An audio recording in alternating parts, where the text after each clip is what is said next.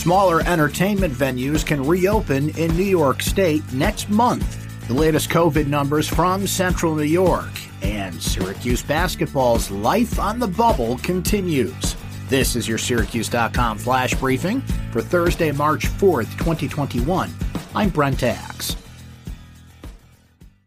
Smaller arts, entertainment, and event venues in New York can reopen starting April 2nd. Venues will be allowed to reopen at 33% capacity with crowds up to 100 people indoors and 200 people outdoors, with attendee testing capacity increases to up to 150 people indoors and 500 outdoors. Social distancing and masks will be required. The new rules apply to venues with a maximum capacity of less than 10,000 people. That includes bars and clubs. The new rules would appear to allow the reopening of venues the size of the Landmark Theater and arts groups that use similar spaces like Syracuse Stage, but it's far from certain whether any of them will return anytime soon. The coronavirus continues to take a toll in Onondaga County despite a slowdown in virus transmission in recent weeks. 4 county residents died of COVID-19 since Tuesday, according to Onondaga County Executive Ryan McMahon.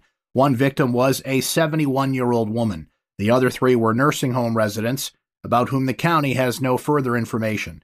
County health officials confirmed 51 new cases of COVID-19 since Tuesday. The positive test rate averaged over the past 7 days remained low at 0.9%.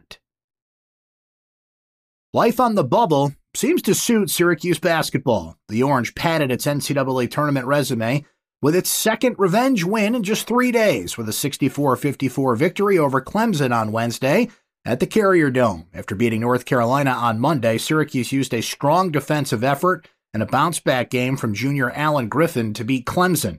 Syracuse had suffered road losses to both North Carolina and Clemson earlier in the season. Alan Griffin, who struggled to score just 4 points on 1 for 10 shooting Monday, discovered his form on Wednesday, scoring 22 points and grabbing 10 rebounds. He made a career-high 6 3-pointers. The win improved Syracuse's record to 15-8 and 9-7 in the ACC. It also kept alive the Orange's hopes for an NCAA tournament bid, which has been dim entering the week, but suddenly seems very real. The Orange now wait for the ACC tournament, which starts next week. Syracuse women's basketball begins play in the ACC tournament today. That's your Syracuse.com flash briefing for Thursday, March 4th, 2021. I'm Brent Axe. Stay safe and enjoy the rest of your day.